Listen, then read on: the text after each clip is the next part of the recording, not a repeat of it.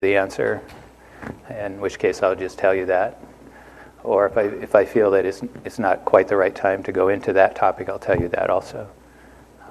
So I'd like to talk about what we're doing in the meditation, what I understand meditation to be kind of generally. And there are different forms of meditation, and we're doing different forms here to talk about them. And then talk about a little bit about 3 or 4 reasons why we do meditate for your consideration. And you don't have to agree with me either. You may not. So,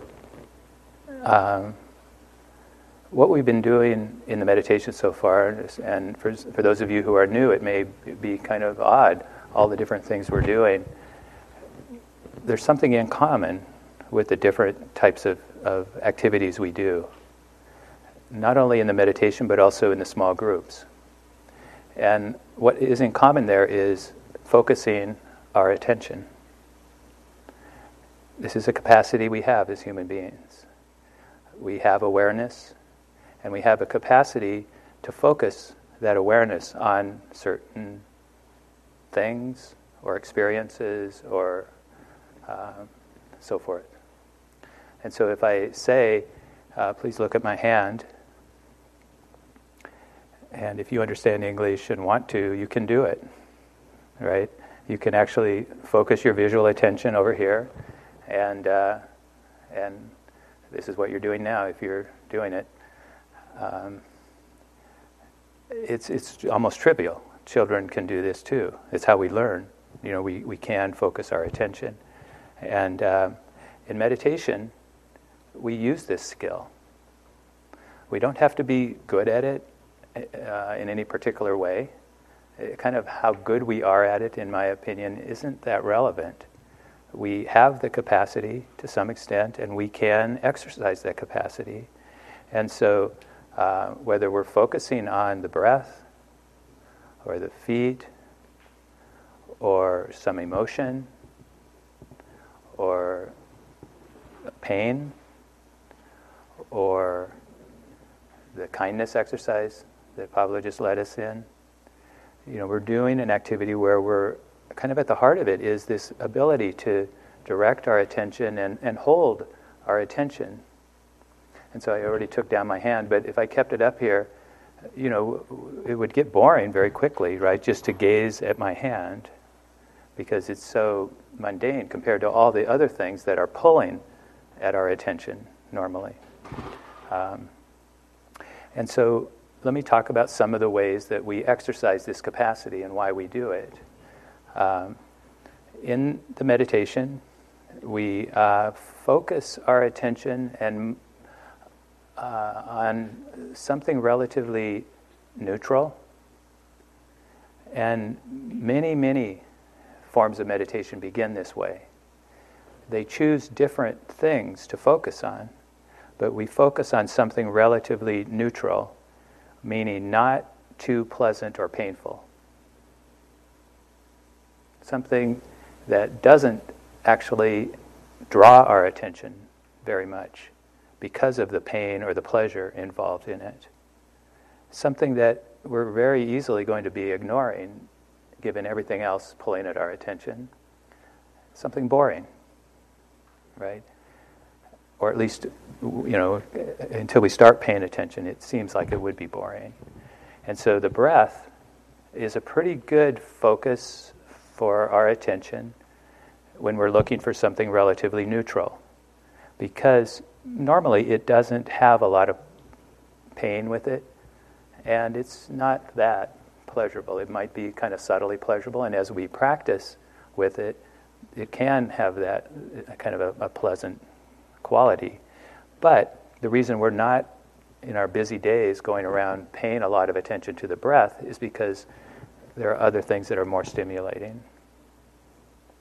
Likewise, sensations in the feet, right? A very humble part of the body, I guess. The sensation's pretty normal. Normally would be pretty neutral. Not terribly exciting. The reason So here's our first reason to do this sort of activity. The reason that we would spend time focusing on the neutral is because there's something about the human nervous system, the brain, and so forth, which is such that when we do this for a while, the mind naturally gets calmer, more peaceful, more clear, more concentrated. And this is a good state. These are good states. There is a lot of deep pleasure associated with this calmness. After 30-some years now of meditating, it still can surprise me how this works, right? That simply by spending some time, making the effort to keep the attention focused on the breath or the feet or some other relatively neutral home base or anchor, the way we speak, we actually can cultivate the conditions for these qualities of peace, clarity, stability, and so forth, concentration, and the really deeply satisfying states. This is a remarkable fact about us humans. I mean, this piece of information is priceless.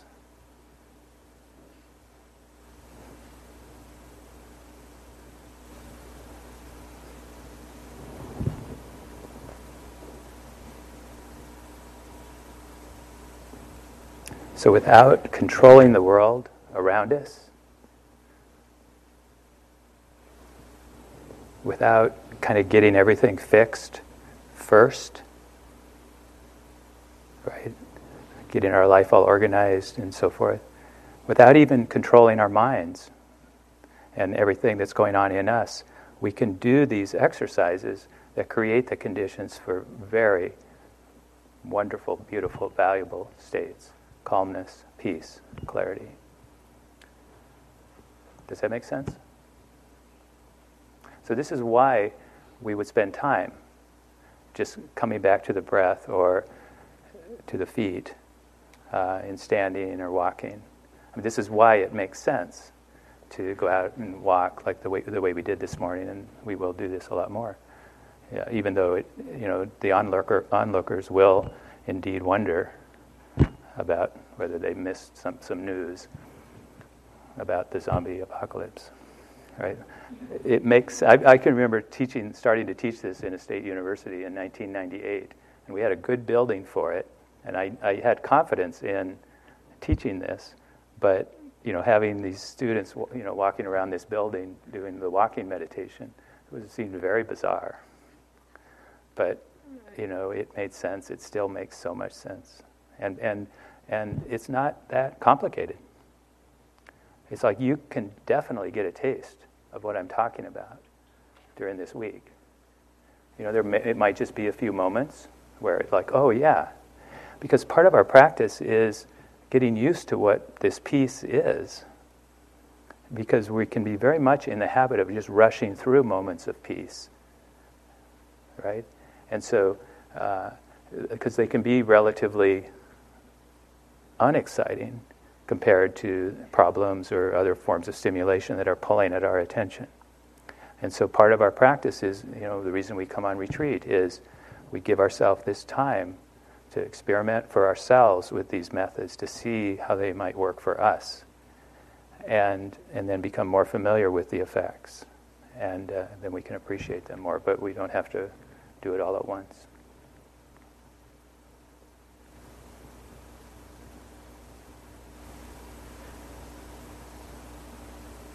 And so in doing this, it's not that we have to somehow get calm first.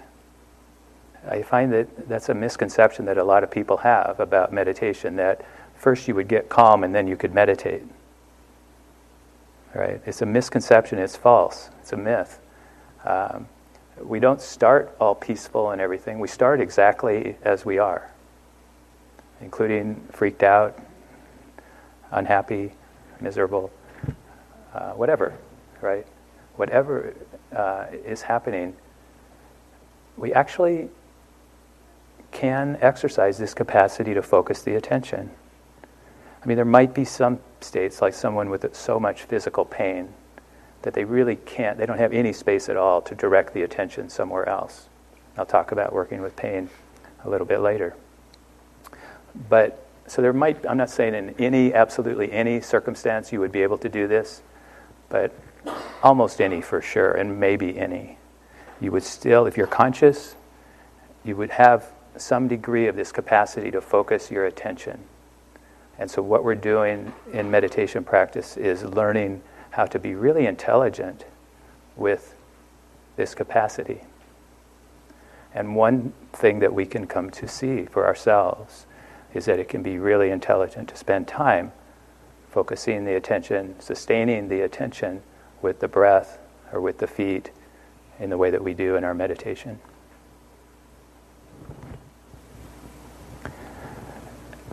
As we do this, as we try to stay with the breath or the feet, and I mentioned this earlier, we'll find that we can do it a little bit. Sometimes we might be able to do it for a little bit longer, but very often, our minds are not willing to stay there very long, and so we might notice one in-breath and then start daydreaming, or maybe one in-breath and one out-breath, and one in-breath and one half of an out-breath, and then we're daydreaming or planning or wondering about who that person is over on there or something, right? And I think it's good to recognize that this is normal. This is the normal human mind. And we have a very complicated history as a species. And there have been a lot of forces of evolution that have created the brain that we have. And there probably is a really good reason. I don't know it. I can speculate a little bit. But my guess is that there are probably really good reasons, evolutionarily, for the human mind being the way it is, moving from one thing to another really quickly. Just a little speculation would be just to be safe, to make sure we're safe. Just like being on the lookout. Being on the lookout for bears, right, is not a small thing. You may laugh, but are there bears around here?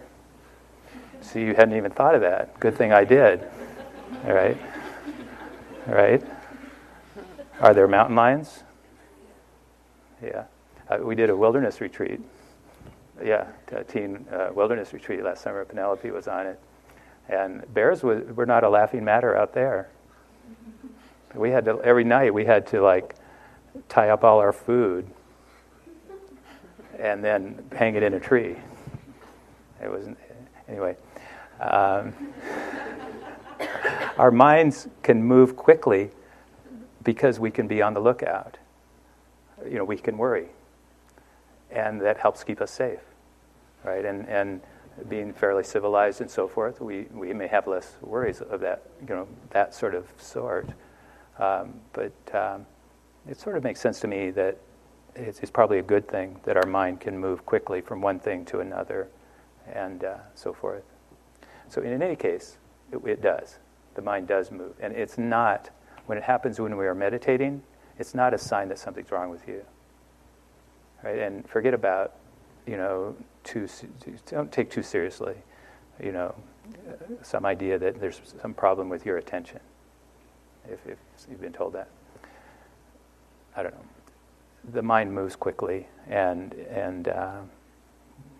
we can practice with that. What we don't have to do in order to meditate is stop it. Or we don't have to figure out how to stop stuff at all. And so when we're meditating, we try to stay with the breath. We really can do that. We can do it, but maybe just briefly, and then we notice that we're daydreaming or we're thinking about something. And here in mindfulness meditation, we include this also in the meditation. And it doesn't matter what it is. It's not that some things are okay to be aware of and other things are not. Right?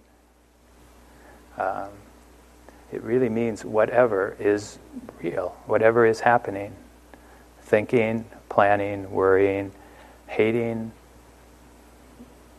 criticizing, rejoicing, desiring, all of it, everything. And in the actual practice, there are some tools we can use, and as we meditate and practice together this week, we'll be talking about tools. One tool is just a quiet thought to recognize what is happening. Thinking, planning. You might be singing a song in your head, singing. Often there's emotion there, stimulating the thoughts or getting triggered by the thoughts. Some degree of anxiety or fear or frustration or joy. And so in mindfulness meditation, we actually open to this experience. And it's good to focus on the body. So with an emotion, there are the thoughts, the stories, and there actually are feelings in the body that are part of the emotion. And so I can recognize anxiety or fear. And there's often a story, right? Something that, I'm worried about or that I'm afraid of. And so I don't have to get rid of those thoughts, but I can drop down that level into the body. Take the elevator down, was that what you said?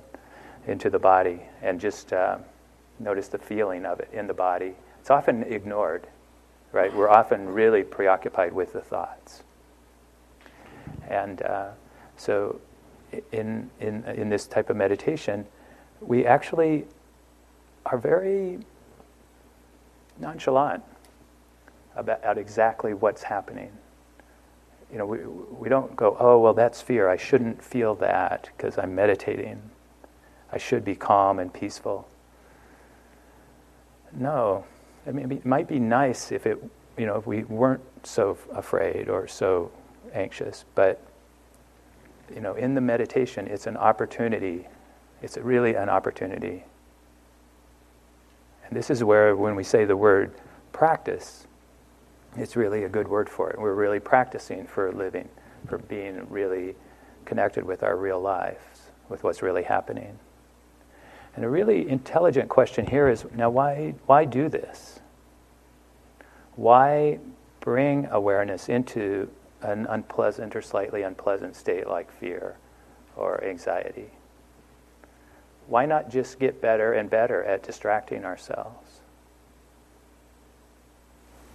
And I'll give you some thoughts on that.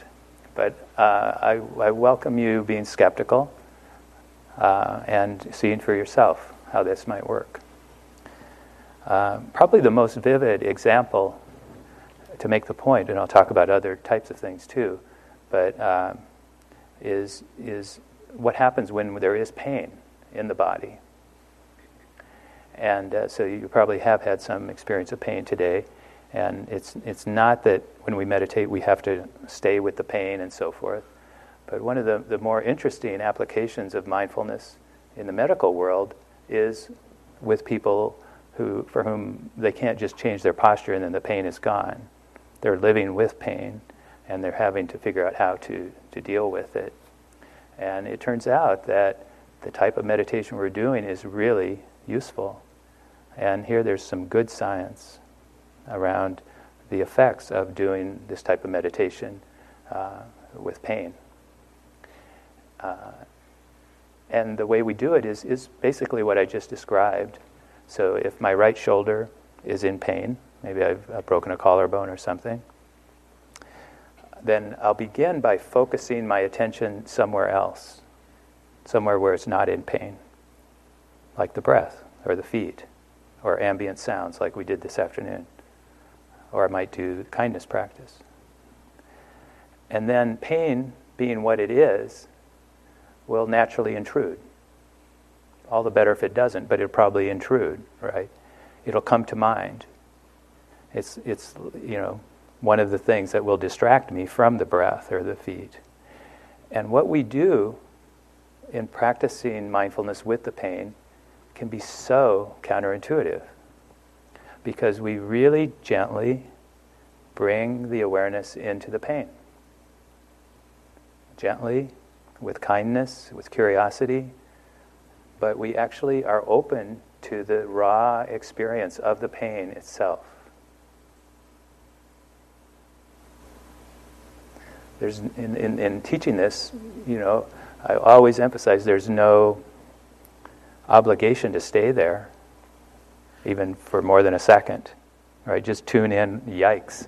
Okay, but then come back to the breath, or whatever we're using as that neutral home base, or the kindness, which is pleasant home base. So we tune into it. We are willing to feel into it, and then we might skillfully come away from it, but then we come back when the pain intrudes, when it calls our attention again. And what happens when people do this, and some of you probably have practiced with this, it doesn't necessarily eliminate the pain.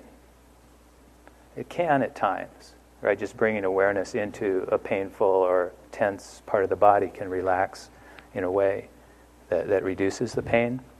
But even when it doesn't reduce the pain, so the pain is still there, the science is really clear on this. It helps us manage it better, so we're not suffering as much. This also is priceless information, right? And I've been teaching this for 15 years. When I started doing a course for credit at Bowling Green State, where I taught out there, and would teach this. One interesting that's happened in those 15 years is the emerging science around these things. So I would still teach the same thing and teach it with confidence because I have experimented with it. But now there is some really good science around this that does help people feel encouraged to try it when they are living with pain. And so if you do live with pain, this can be so helpful. And the statistics are kind of shocking. Like in a room with 60 of us, some 20 of us on average would be living with pain, chronic pain of some degree. And so we can have more freedom. The point is, we can have more freedom in our response to the pain. So the pain can still be there, but we're not dominated by it. And there's something about bringing awareness into the actual sensations which has this effect. Does that make sense?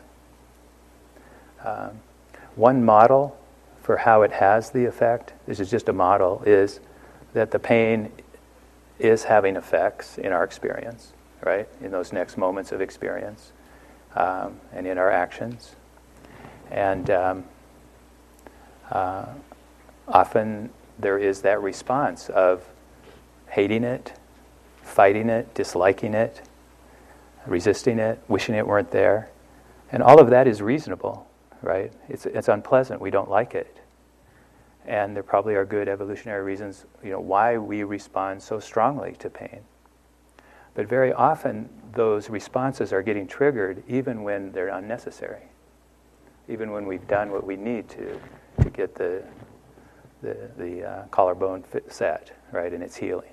But there's still some pain, and so there's still that response, do something. And so whatever those responses are, they're just contributing to unnecessary tension and anxiety and suffering. And so if we can bring awareness into the actual sensations, it tends to cut those unnecessary responses that are merely keeping us in a pattern of suffering.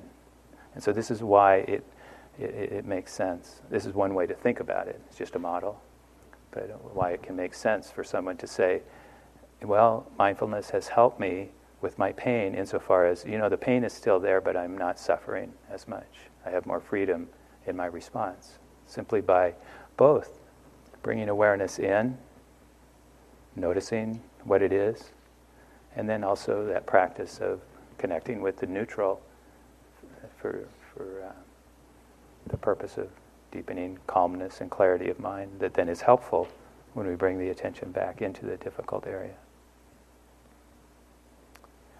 Something similar is what goes on with difficult emotions too. And so with fear, anxiety, loneliness, hatred, sorrow, jealousy, all of these things. They're normal, they're human emotions. Often they're, in the experience of them, it feels like we're really alone and we're the only one, even though we know that that's not true. Intellectually, we know that there are millions of people all over the world, whatever state we're in, there are millions of people who are in a similar state and probably much more intense too. So we can know that, but the actual experience tends to be so isolating, or very often is. And so not only, in addition to the actual emotion, there tends to be kind of an overlay of other emotions. So I'm feeling sadness, and then I feel isolated, and so there's an overlay of loneliness, and or maybe with anger, we might have an overlay of shame about it. And so part of our mindfulness practice, part of where the meditation can be so useful, is just to become more familiar with how things work for us. How does it work for me? What's really going on here, right? And then we practice in much the same way as we do with physical pain in our meditation with these difficult emotions. And so just the breath, the feet, we get pulled away, thoughts, we notice, oh yeah, there's some fear. We tune into the actual feeling of it. And a few minutes ago I asked, why does this make sense? Why open to the raw experience? Why not just distract ourselves? Try to not pay attention. And the answer is similar to the answer relative to physical pain, which is, if we bring awareness in, then those kind of automatic responses tend to get undercut. And so we have more freedom in our response. So we're not just living kind of on an automatic pilot relative to these things, a sort of victim to these states, but we have some freedom in our response. It doesn't necessarily magically make the anger or the fear disappear, but we're not so automatically responding in ways that are not helpful. So one example of this you might enjoy involves a father who was in one of my classes in West LA, and he was really clear about why he was there, which is he was exploding in anger at his teenage son. And he was afraid, he may not enjoy this either, but I enjoy it. He was worried about what was going on, and he was interesting because he was so clear. He's a very successful man. He could see that his anger had been successful, part of helping him be successful to some extent in his career, right? People took him seriously. He got things done, and so forth. But this expression of anger with his teenage son was not working. And he was smart enough to see that, it was dangerous. It could really undercut a relationship that he valued a lot. And so I taught him these sorts of things, what I teach. And after a couple of weeks, he came in and he said, I think I'm making some progress. Oh, okay, what happened? I said, well, my son did something stupid. I got angry at him, and I exploded, just like I always do. But this time, just as I was exploding, I had the thought, here I go. Right? And he was seeing a window open there. So there was the son doing something stupid, him getting angry. It's probably his job as a parent to get angry. I don't know too much about that. But in between that anger and the exploding, he saw a window opening. Okay, he saw, here I go. Just that awareness began to insert itself so that he could see that it was possible for the anger to be there without the explosion, without the stupid actions that he regretted later. So that's the one way of thinking about the freedom that we can have in actual life as we practice mindfulness with difficult states. And so it's a similar sort of freedom relative to kind of the suffering that comes with physical pain. It's also, just like, it's one way to think about it is just living wisely, acting wisely even in the midst of difficult emotions. Not only in our actions with others, but definitely in our actions with others, but also in our own moment-to-moment experience. And the invitation of this type of meditation is, wow, how much freedom can we have there? I wonder how much freedom can we have? I don't actually know, personally. But I think there are reasons to be optimistic. It's not, in me, an optimism about living without fear or sorrow. I don't think that's realistic. This is my opinion. It just doesn't make sense given the reality of human life that somehow that meditation would enable us never to be afraid or never to be sad. In fact, I have thought about it. It strikes me, it would be kind of odd when my father dies, if I'm still alive, feeling sad makes sense. It would be odd not to feel sad. But the question is, can I hold an emotion like that without unnecessary suffering? I joked about it a minute ago. Nobody laughed, but it may very well be the job of a parent to get angry at you guys. I don't know. Now and then, right? It might be part of their, just like being responsible to have that care that much to get angry. But can we live with intelligence even with these emotions? Can we live with freedom there?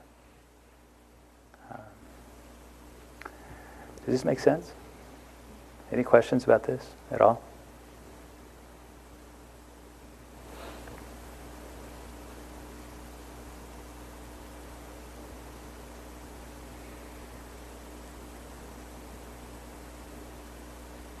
So we also can do the sort of thing that Pablo was teaching us an hour ago, focusing our attention on the positive themes. Like the person, the animal who we really like. Sometimes when I practice that, it can seem trivial. Why am I thinking about this person? What is the point of this? And again, we're creating conditions for good states. We actually can be proactive there. And so in that type of practice, we're not focusing our attention on something neutral. We're actually, in the beginning, we're focusing on someone who we really like, really enjoy. And we begin there because we want to cultivate this quality of enjoyment and creating those conditions for, not magically always being loving, but having more access to these emotions of love, of the open heart. And Pablo mentioned there are a family of practices like this.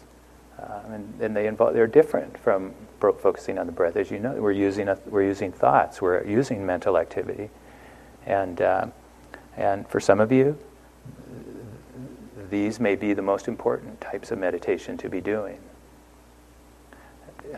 I would never teach someone how to use mindfulness with physical pain without also including the kindness as an alternative. Right? And so, use the breath, use the feet, come back to the pain, back and forth, but then Yeah, just shift when you feel like it. That may get to be kind of dry. Just shift to thinking about someone you really love or who loves you. And just enjoy that as a relevant alternative, staying in the meditative space.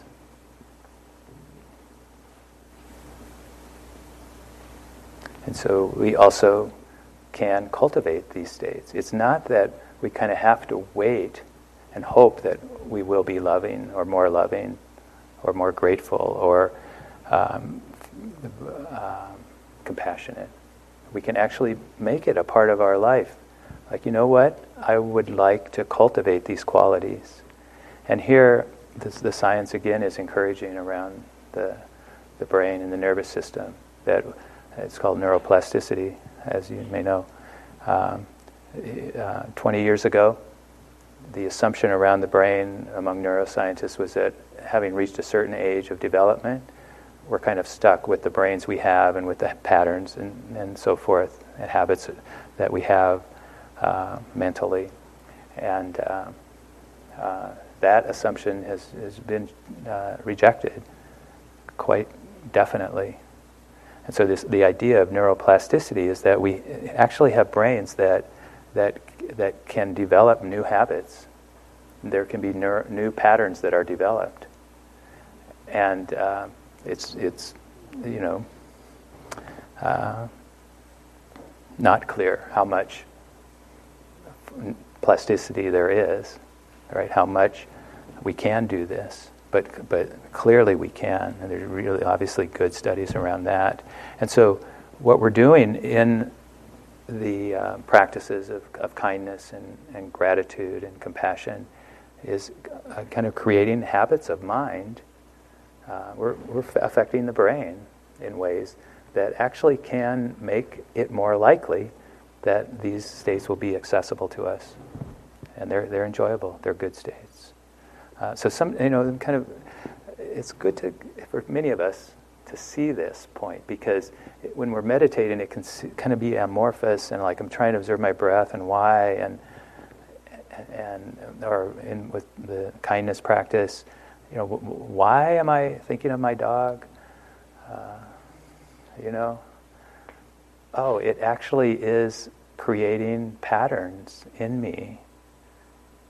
It's not a trivial exercise at all. It's creating patterns in me that actually will help me be the sort of person I want to be, insofar as I want to be kind and loving and compassionate. And it's not, we can be realistic here. We can take stock of who we want to be. What sort of person do I want to be? We're not just kind of like victims of this universe. This consciousness we have, this ability to focus the attention, and then these methods that we're talking about, where we use that focused attention, actually have effects in us, and it can be part of our self-conception that I'm a person who takes seriously being alive and being aware and taking some responsibility for the habits that we have, the way that we are. And then the last point I would want to talk about on this theme is, in terms of why we meditate, why we might be interested, is I really do not know why you do.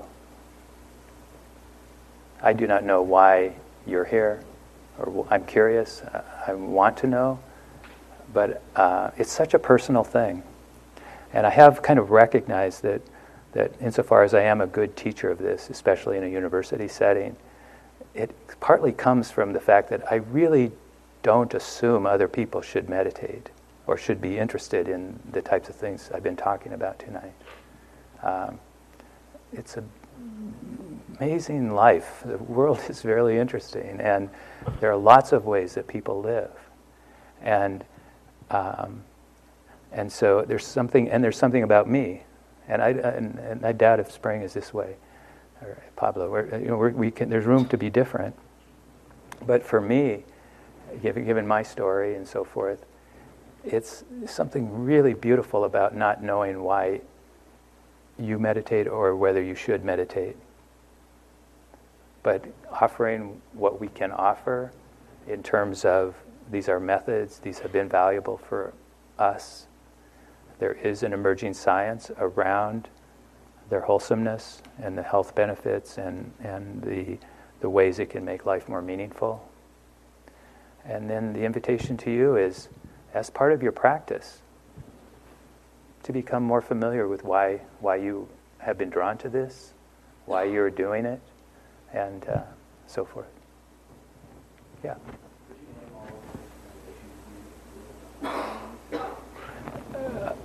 I didn't hear the last part.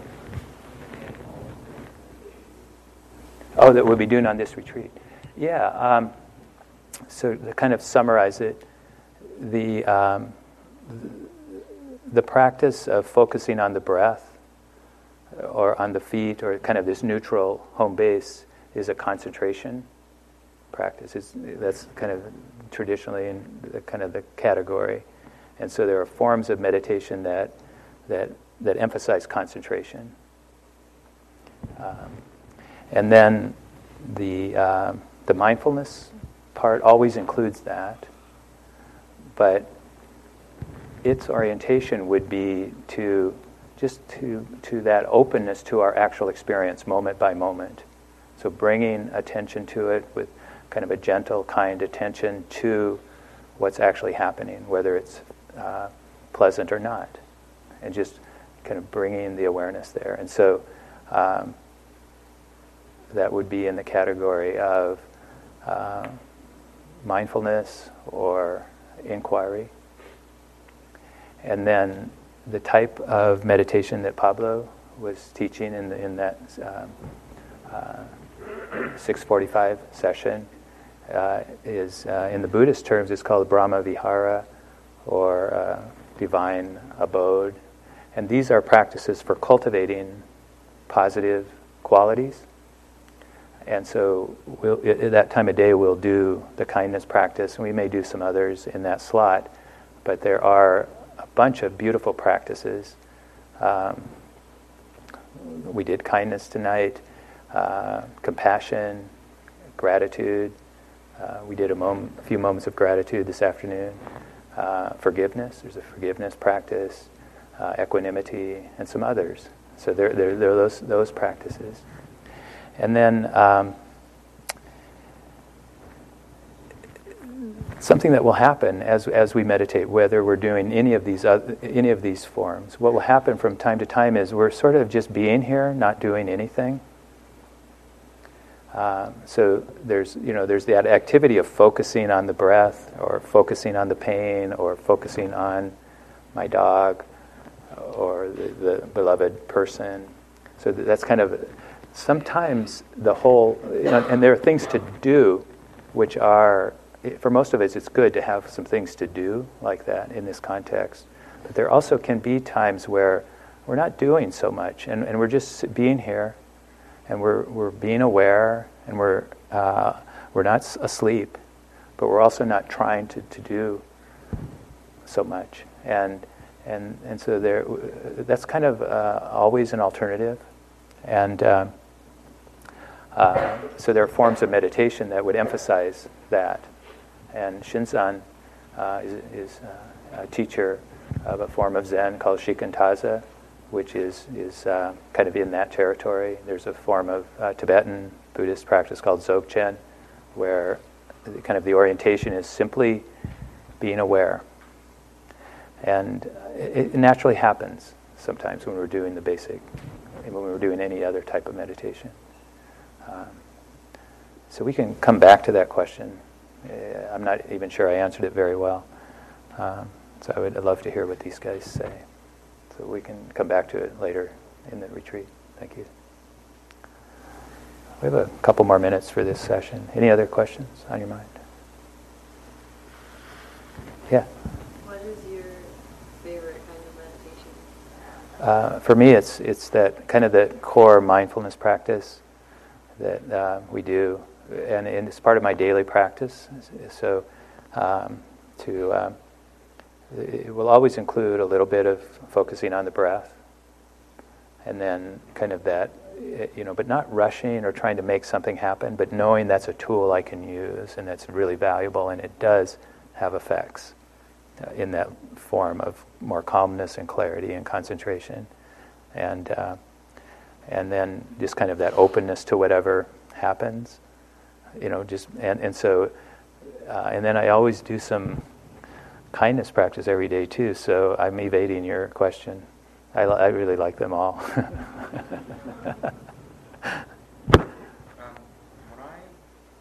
do mindfulness meditation, when I focus on my breathing, it's really hard for me to breathe naturally. Yeah.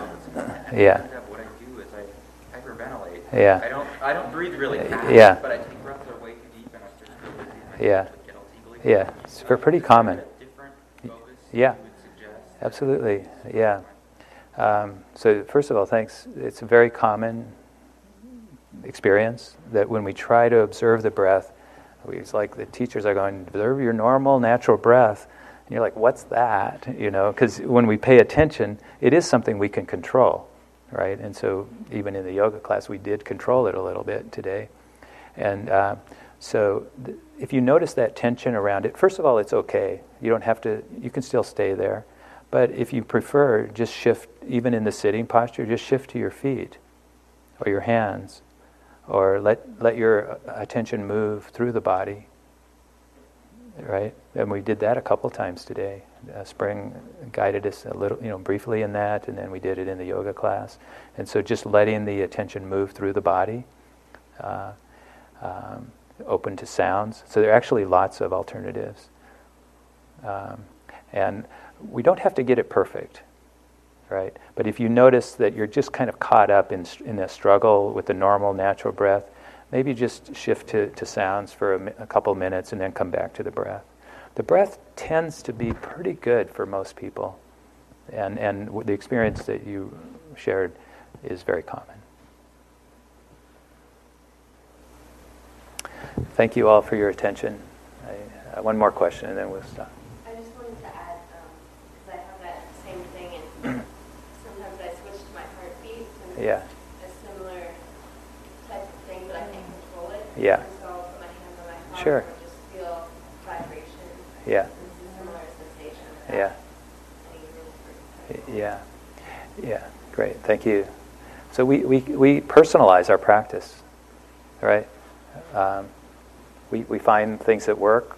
We don't have to know in advance exactly what we're supposed to do, but as over time, we definitely can learn what works for us and kind of focus on that. And I evaded the question about my favorite, but it may be pretty clear to you what is best for you now. Just even at the level of sitting versus standing. And so we want to have a context here where you can really practice what is making most sense to you. And so doing the kindness meditation tonight, wow, that really resonated well. It's a free country. You can do that even when we're telling you to do something else. Thank you for your attention. I enjoyed talking to you. Yeah. You're welcome. So we'll take a break now. Thank you for listening. To learn how you can support the teachers and Dharma Seed, please visit dharmaseed.org/donate.